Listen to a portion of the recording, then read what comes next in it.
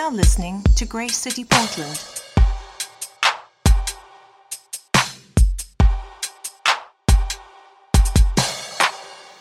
If you have a Bible, by the way, my name is Simon. If I failed to introduce myself, I'm the pastor of Grace City, one of several leaders here at this church.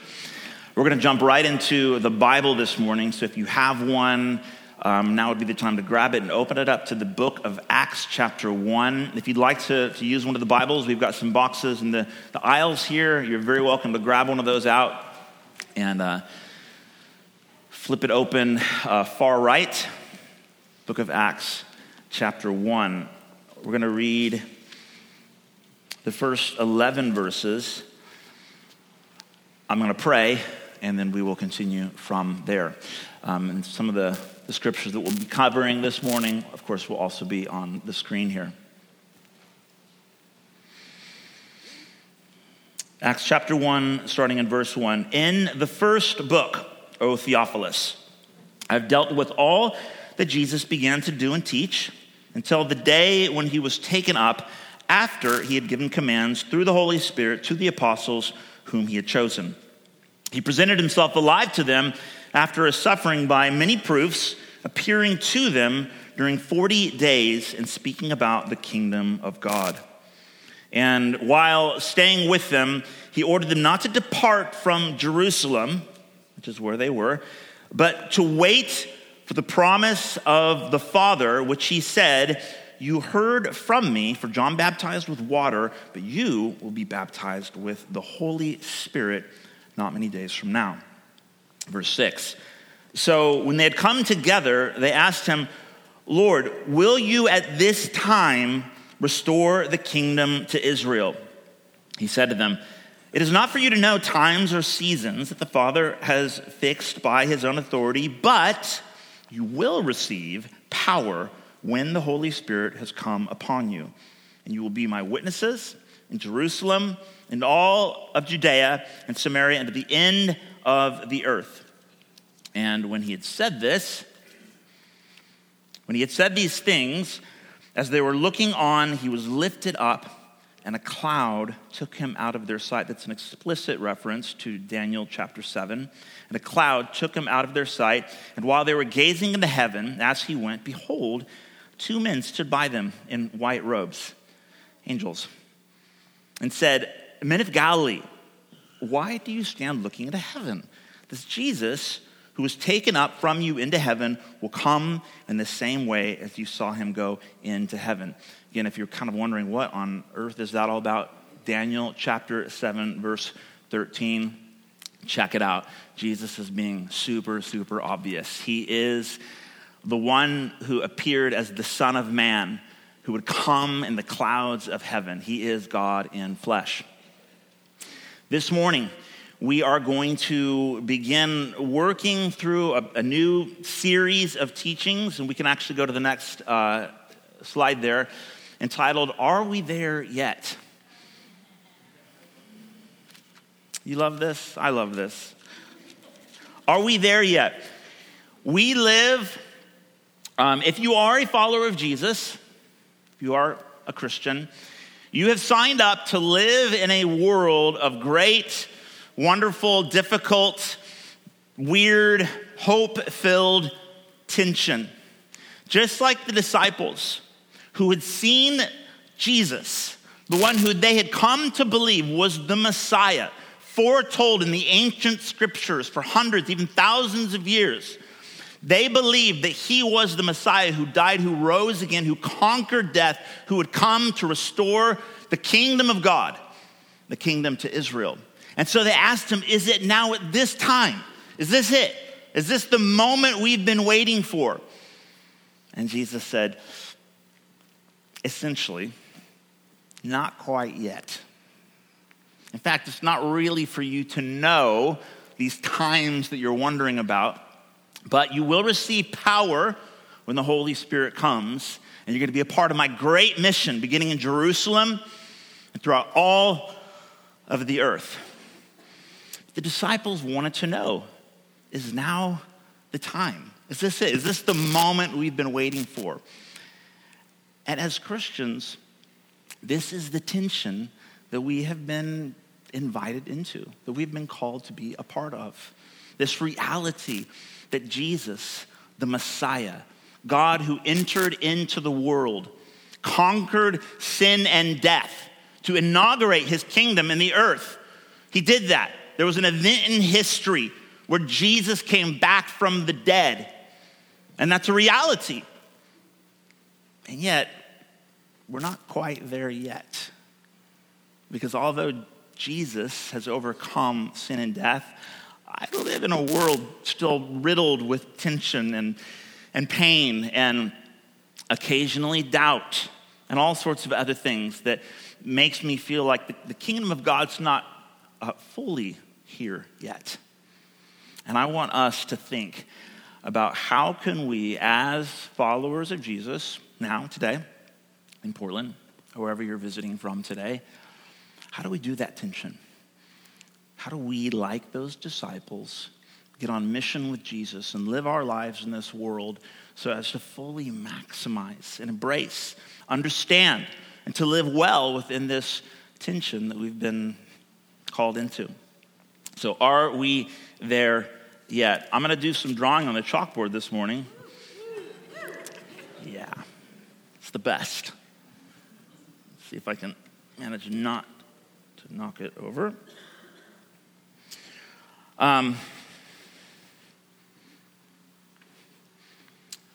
The tension between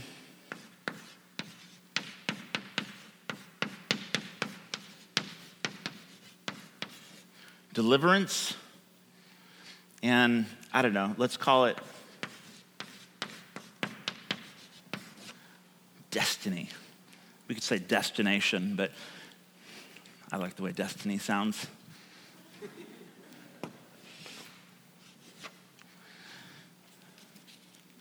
So the scriptures tell us that because Jesus conquered sin and death on the cross, that I have been delivered. In Jesus, I have been rescued. I have been saved. I have been healed. I have been set free. I have been made new.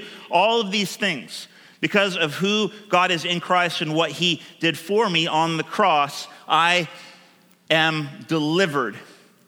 And yet, I'm on a journey to someplace because I'm not there yet. And that's the tension we're talking about.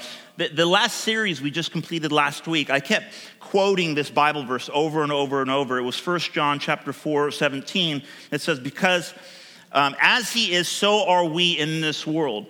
And I kept drilling down this idea that Jesus, in the life he lived as a human being filled with the Spirit of God, fully human, but the perfect human filled with the Spirit of God, he is Christus exemplar. He is Christ, our example, the human being whom we're meant to exemplify as Spirit-filled children of God ourselves. And so that's true. But what I didn't read to you was another verse in 1 John chapter 3, verse 2 that says, beloved, we are God's children now, and what we will be has not yet appeared. But we know that when he appears, we shall be like him, because we shall see him as he is. I never read that one. Yeah. Were you waiting for that one? Yeah, there it is. There it is. As he is, so are we in this world. And when he appears, we shall become like him. We're not quite there yet. We're on a journey. Why is this important, and how do we do it? Why is this important, and how do we do it? Anyone been on a road trip lately? Yeah, a couple road trips. Anyone grow up doing like epic family road trips? Or maybe like not so epic family road trips? I'm at the stage in my life now where I'm a dad, and I have 3 kids, and we do some road trips. And it's hilarious. It's hilarious becoming a dad and just seeing how it just repeats itself. And it's funny and super not funny. Because after you've been driving for like 10 hours and your kids have asked you now for the 100th time, are we there yet? you start to lose your mind a little bit. Little dad tip. Here's what, I don't know if I've actually done this, but one of these days, after they've asked you for the 100th time, are we there yet? Slam on the brakes, pull over, and just say, yes. This is it. Right here, in the middle of nowhere. This is where we've been driving for 10 hours to get to. Yes, I'm glad you guessed it. We are here.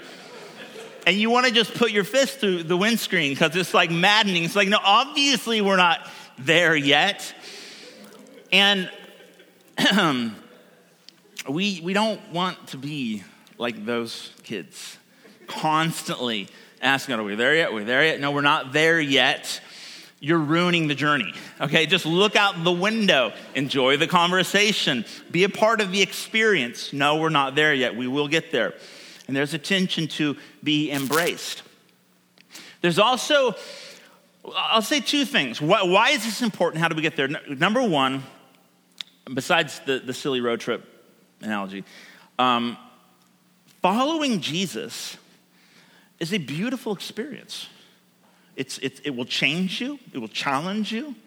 It will be full of joy and amazement and awe and wonder. It will be the hardest thing you ever do and the most amazing thing you ever do. Following Jesus, it will involve dying to yourself. It will involve experiencing the resurrection power of God in Christ. And it would be a really, really good thing if we could do that well. If we could actually enjoy the journey. If we could figure out that tension. There's a lot of, we talk about fake news, all the time fake news, this and that. There's a lot of fake theology out there. There's a lot of really poor theology, and fake theology is real, and there's so much of it circulating in our world, and I'm not trying to be critical of any specific church or speaker, but I think if you just listen for a minute, you'll realize that there's a lot of garbage swirling around out there. And if you're not looking to the scriptures carefully, you can quickly get caught up in something that's not actually following Jesus and entering into this tension between deliverance and destiny. I remember meeting a young man when I first became a Christian. I was doing an internship on the university campus where I had gotten saved, where I'd been delivered. And I wanted so badly to tell other young people, young men in particular, about Jesus. And so I literally would spend my afternoons going back onto my university campus trying to do just evangelism, like cold call evangelism. And I met this guy, and I said, hey, I'd love to talk to you about Jesus. And he said, oh, Jesus, that's cool. Like, I'm down with Jesus. And I was a little surprised at his response because he seemed slightly inebriated, like he super drunk, obviously, eyes bloodshot, smelled like, and he seemed like, okay, like, cool. How's it going? How's it working out for you? Can I pray for you? Can I help you? Can I encourage you? Can I something? And that we started talking, and he said, well, I'm a selfish saint. And I remember thinking, oh, well, it's alliterated, so I guess that must be a thing. But now, I think looking back a few years later, I've realized that there's a lot of Christians out there who've got this idea of like this is what my journey is going to look like, and this is how I'm going to follow Jesus, and they completely miss out on like what it's really meant to be. On like the power of the Spirit that transforms us, that sets us free, that makes us more like Jesus. And it's a journey that's unlike any other. And so that's why I think it's important. Because if we're going to follow Jesus, I say let's sign up for the real deal. Let's follow him in all the fullness of what that is and what that's meant to be. So, how do we do it? Well, we're going to do what the original followers of Jesus did, and we're going to study, meditate upon, and attempt to apply together the books of Numbers and Deuteronomy, right? naturally, and maybe a bit of Exodus as well. Because that's obviously what we should do. So let's look at 1 Corinthians chapter 10, verses 1 to 14. That one will be up here.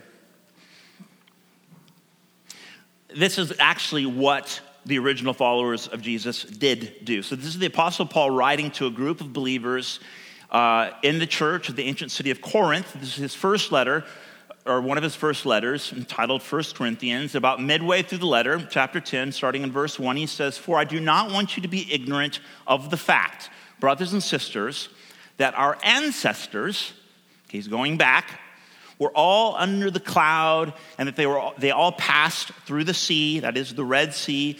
"They were all baptized into Moses in the cloud and in the sea.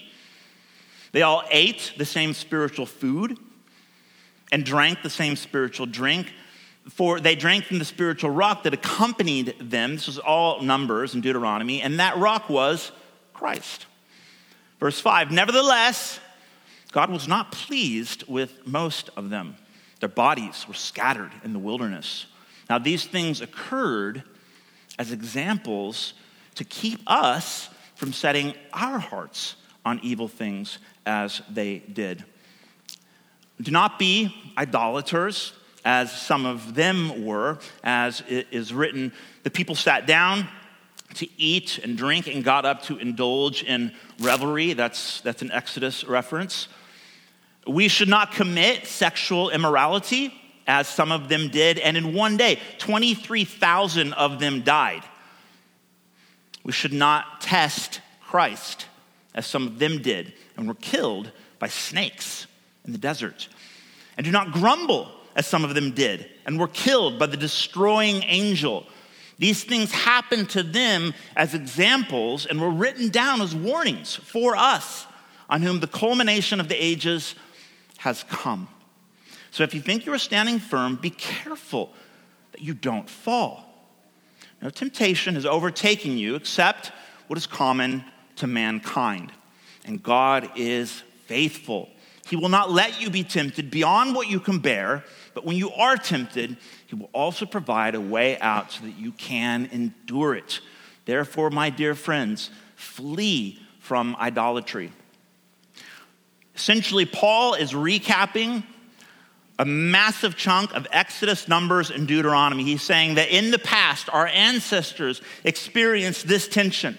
They were delivered from slavery in Egypt and then set out on a journey to eventually cross over into the land that God had promised their ancestors, namely Abraham. And they went on this journey, and all that they had been rescued. They had been delivered from slavery. They had been set free. They had passed through the Red Sea. It's a picture of baptism, Paul says. And they were on their way to the promised land. And there was this long journey that they had to go on. Along the way, they made some terrible mistakes. God was faithful. He led them. He provided for them. He disciplined them. He gave them chance after chance after chance. Their leader, Moses, who's like a foreshadow of Christ, he interceded for them time and time again. But he's saying that this journey that has been written down for us, that our ancestors went on, is to be an example for us, and even a warning that we wouldn't do what they did.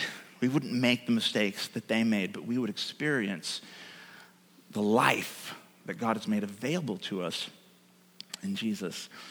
Let me sketch this up for us. We're gonna look at this quite a few times over the next few weeks or so. So this is what we just read. Okay, we started with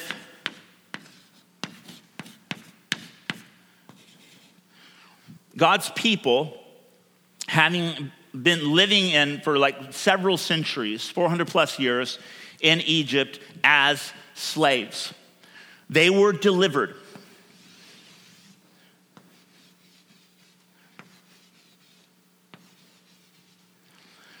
They were delivered by God parting the waters of the Red Sea so that they might pass through and be rescued from their pursuing former slave owners, Egypt. This, as I said, is the Red Sea.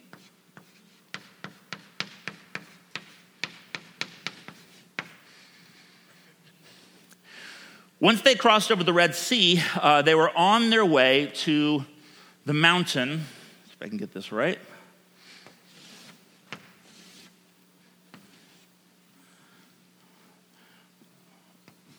That is known as Sinai, Mount Sinai, or Mount Horeb, as it's also referred to occasionally. Before they got there, they passed through a desert. It was about a 50-day journey.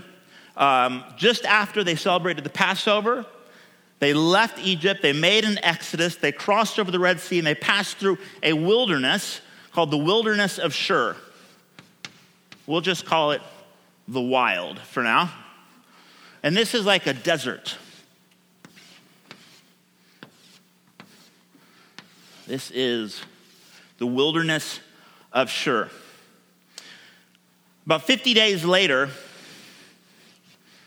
they make it to Mount Sinai. At Sinai, Moses ascended and received the 10 words.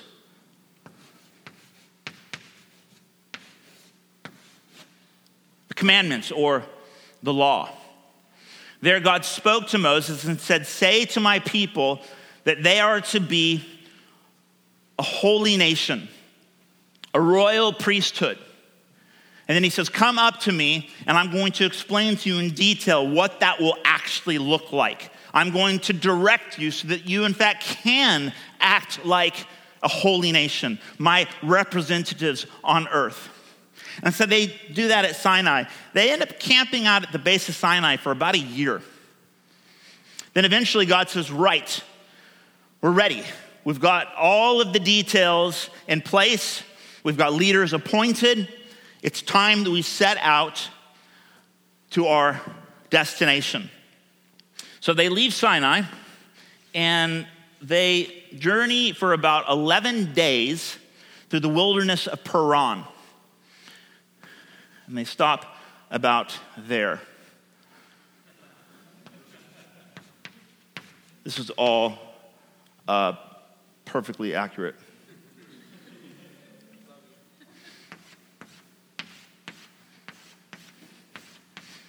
More wilderness.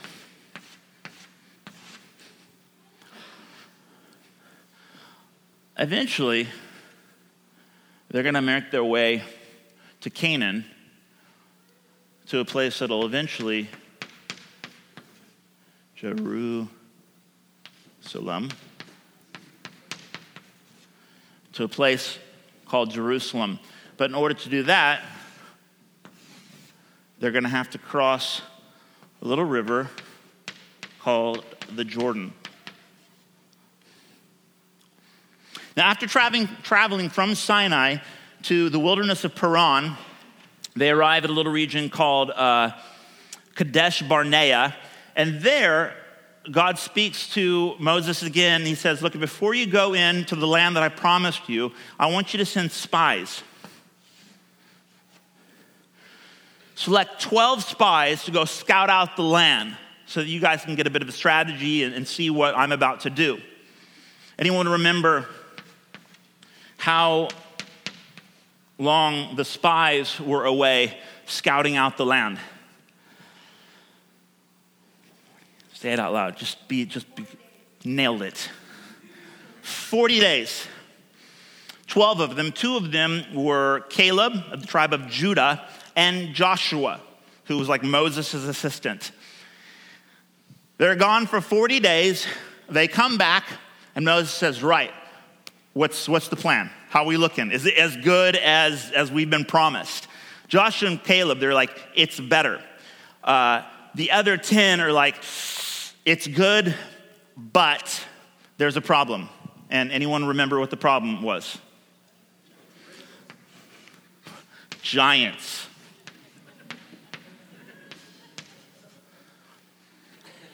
Big giants. So for 40 days they're gone. They see big fruit.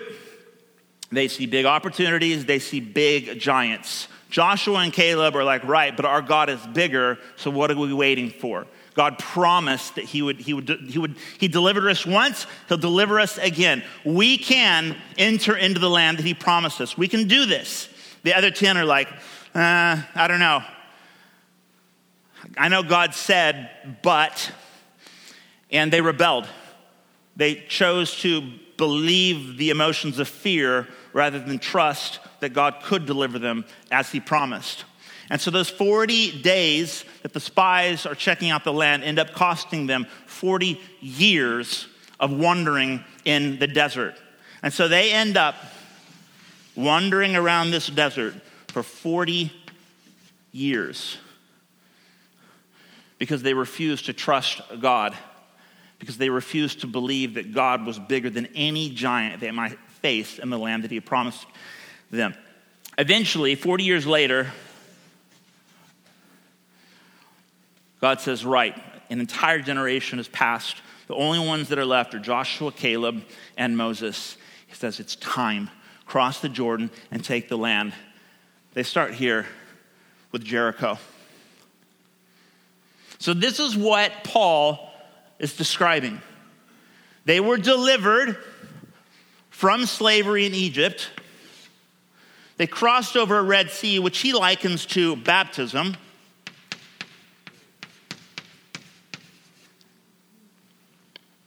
They passed through the wilderness of Shur. God gives them food. God gives them water. God provides for all of their needs. 50 days later, they arrive at the mountain and they receive the law. According to the prophet Jeremiah in Jeremiah chapter 31, that there would come a day when God would do something new. And instead of inscribing his law on stone tablets, he would inscribe his law on the hearts of his children, that he would fill us with his spirit, with himself, give us not hearts of stone, but new, soft hearts of flesh, hearts that have been inscribed with his law. Which is why I would argue, and this could be slightly controversial, but I'm going to make the point that this is synonymous with Pentecost. 50 days after Passover is the Christian festival of Pentecost. It's the day when God poured out his Spirit in Jerusalem as they were in the upper room and wrote his law on our hearts. And then they leave Sinai. Now they're in the wilderness. Now the journey really begins. This is our world. This is our tension. We have been delivered. We have been filled with the Spirit of God. And now Jesus is leading us on this journey to the new Jerusalem. I love that Luis read from the book of Revelation this morning. Later on, John describes the new heavens and the new earth, the true promised land, as it were. And he sees this picture of Jerusalem, the heavenly city, the new Jerusalem, descending, and heaven and earth becoming one place once again. This is where Jesus is taking us, the new Jerusalem.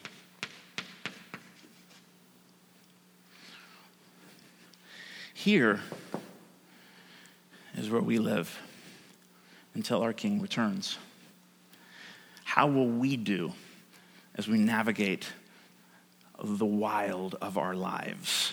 How will we do when we are confronted with giants? How will we do when we're tempted to grumble? How will we do when those who are living with might tempt us to compromise? How will we do with our sexuality? How will we do in our trusting God to overcome any obstacle that we might come up against? How will we do when we're tempted to doubt? How will we do on the journey? And what sort of lessons can we learn from our ancestors? Lessons for life, Lessons for living in the now, but not yet.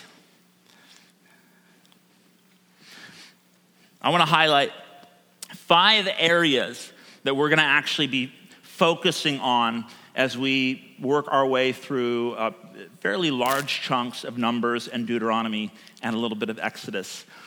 Number 1, anticipation. By the way, we'll call this, because alliterations really are helpful, we have been delivered.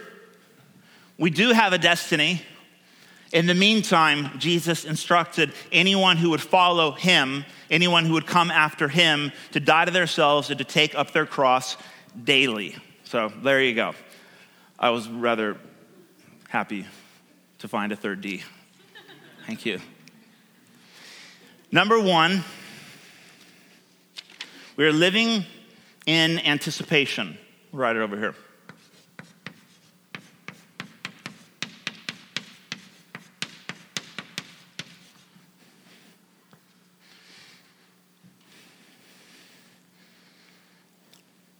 They said, Lord, will you at this time restore the kingdom of Israel to Israel?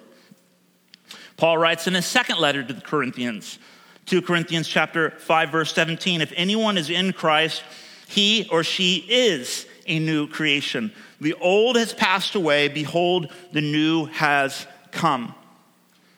We have an eager expectation that God is present, that I am a child of God now, and that by the working of the Holy Spirit, it is entirely possible for us to experience, at least to a degree, his transforming power in all sorts of ways right here, right now.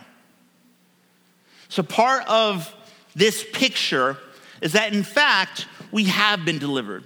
And in fact, although we are looking to our ultimate destiny, God is present here and now. I am a child of God. And to at least a degree, I should expect to witness and experience and to be a partaker of the very real power of God to heal, to save, to set free, to change, to transform, to provide, to lead, to speak, to fill my heart with joy and peace. And to some degree, the kingdom of heaven should be available for me here now. Because Jesus commanded me to pray that the kingdom of heaven would come and that my life would be like a signpost, that people would be able to catch glimpses of the reality of the kingdom of God touching down on earth because King Jesus has crossed the river. And I am seated with him in heavenly places. And although I do live in this tension of now but not yet, I should have an anticipation that God is present, and at any moment, even, he could return. The king will return. Now, there's a danger if I simply live here all the time, because I have prayed for various forms of healing for myself and for others, and the kingdom of heaven did not break out. At least not as far as I could tell. And there's the danger of focusing so solely on the reality that Jesus is alive and that he is king and he is seated on his throne. The kingdom of heaven is a reality, that I can develop what theologians call an over-realized eschatology. I begin to live and think and act as if Jesus has already come again, and that the kingdom of heaven has actually in its fullness already touched down. And what that is a complete setup for disillusionment and frustration, or all sorts of weird dominion theology. And you get all sorts of weird sects and cults out there who will argue that actually you can experience full healing now. And we need to take dominion now because the kingdom of heaven is here. It's at hand, true, but it's yet to come. And so we mustn't only live with anticipation. We also need to live in hope.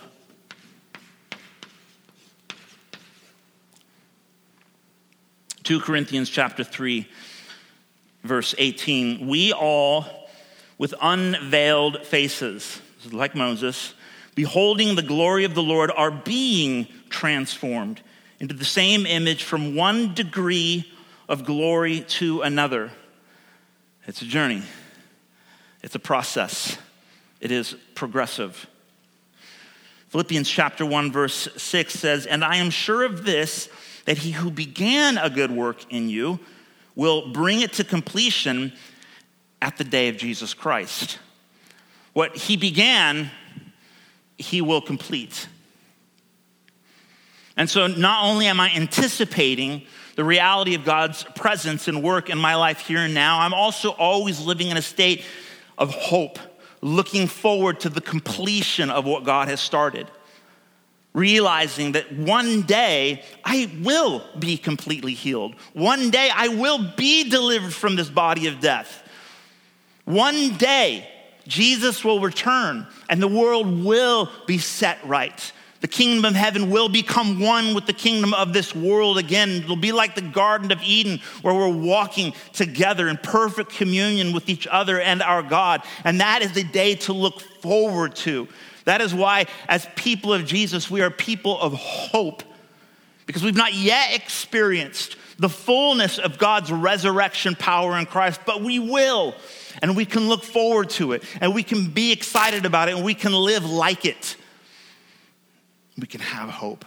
And we mustn't get disillusioned, because I know that just because I pray for someone to be healed now, and it doesn't seem like it's happened yet, it will. But the grace of God, Jesus is seated on his throne.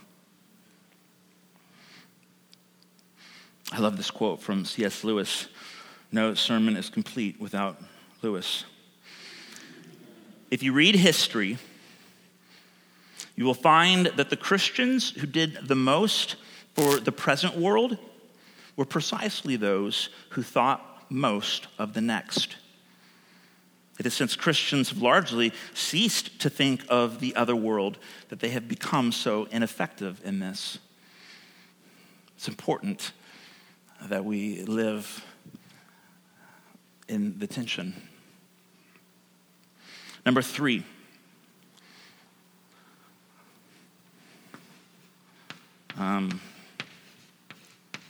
Running out of room.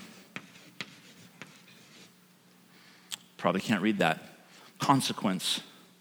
This journey that we're on as we follow Jesus is a journey of great consequence.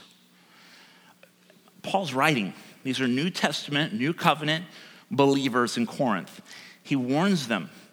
He says that there was those who rebelled, who refused to trust God and to follow his ways. And because of their sexual immorality, 23,000 of them died.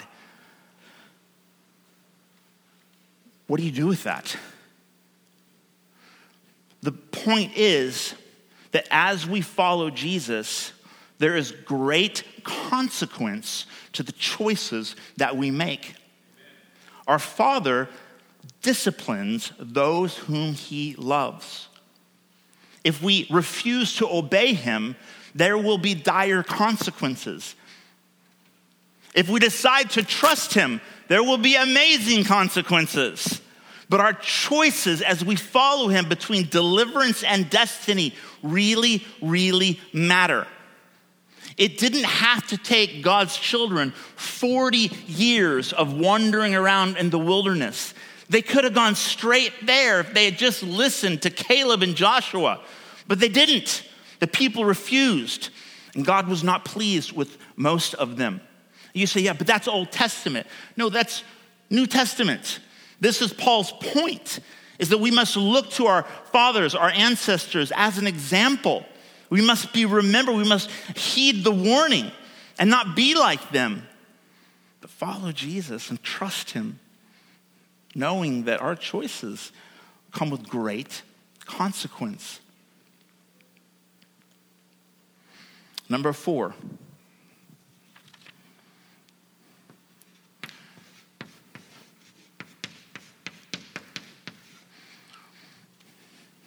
Practice. 1 Peter chapter 3, verses chapter 1, verses 3 to 11. I don't think this is actually up there, but I'm going to read this to you. 2 Peter, chapter 1. Don't laugh.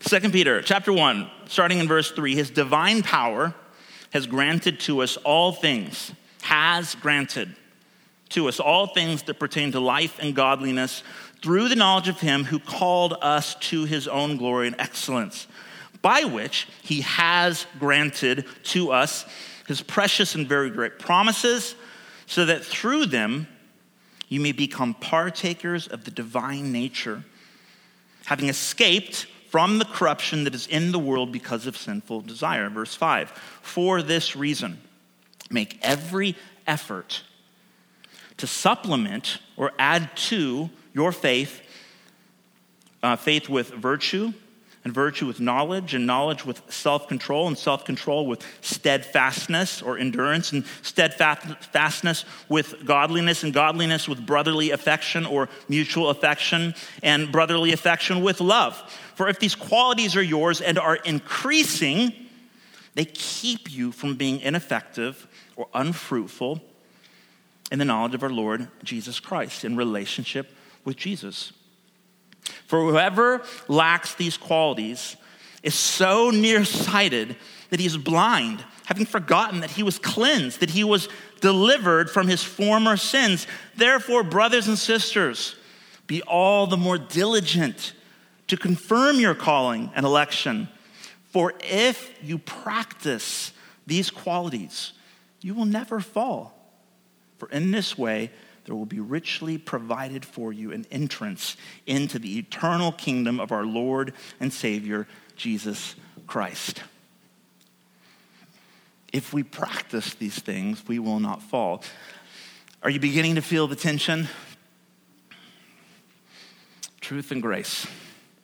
New life in Jesus Christ. I have been delivered. By the grace of God, he set his people free. Did they earn it? No. Far from it. It was a sheer act of God's loving grace that he rescued his people, that he has rescued us through his work in Jesus. Does he then call us to be diligent, to add to faith these qualities, and that if we practice them increasingly so, that we will keep from falling? Because there are consequences to the life we live between deliverance and destiny. Is that heavy? Yeah, that's heavy.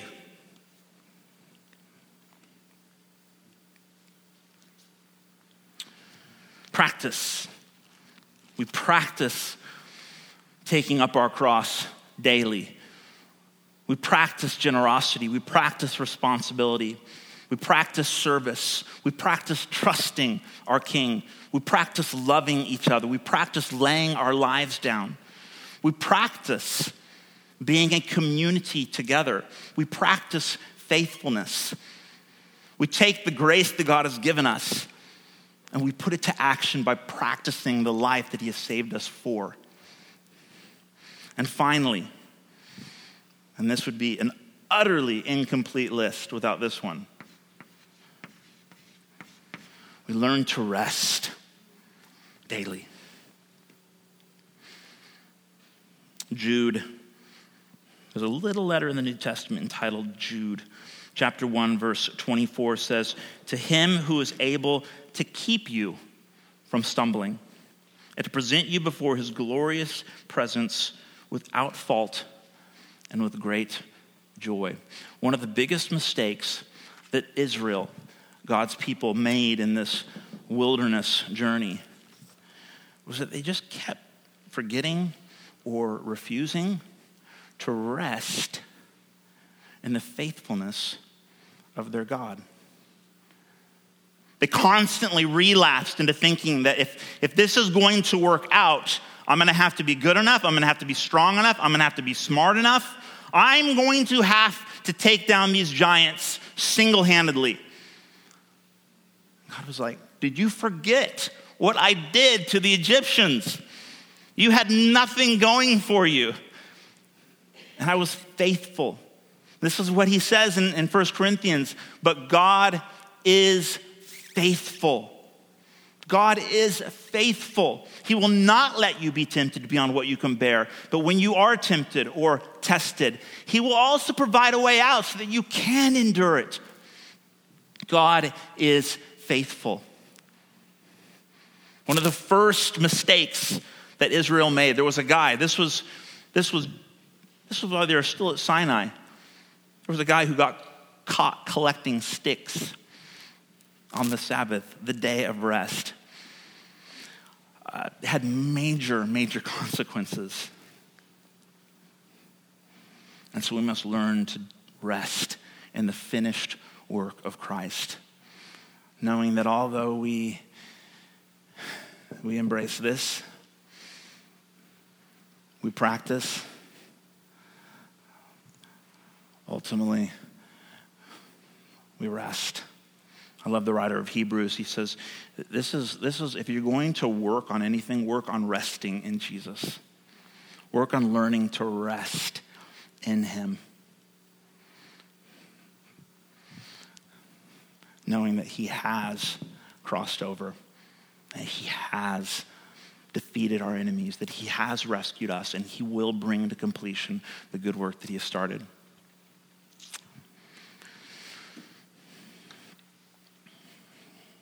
So I think that's about it.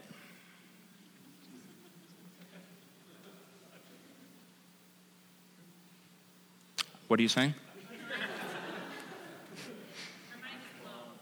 Mind blown?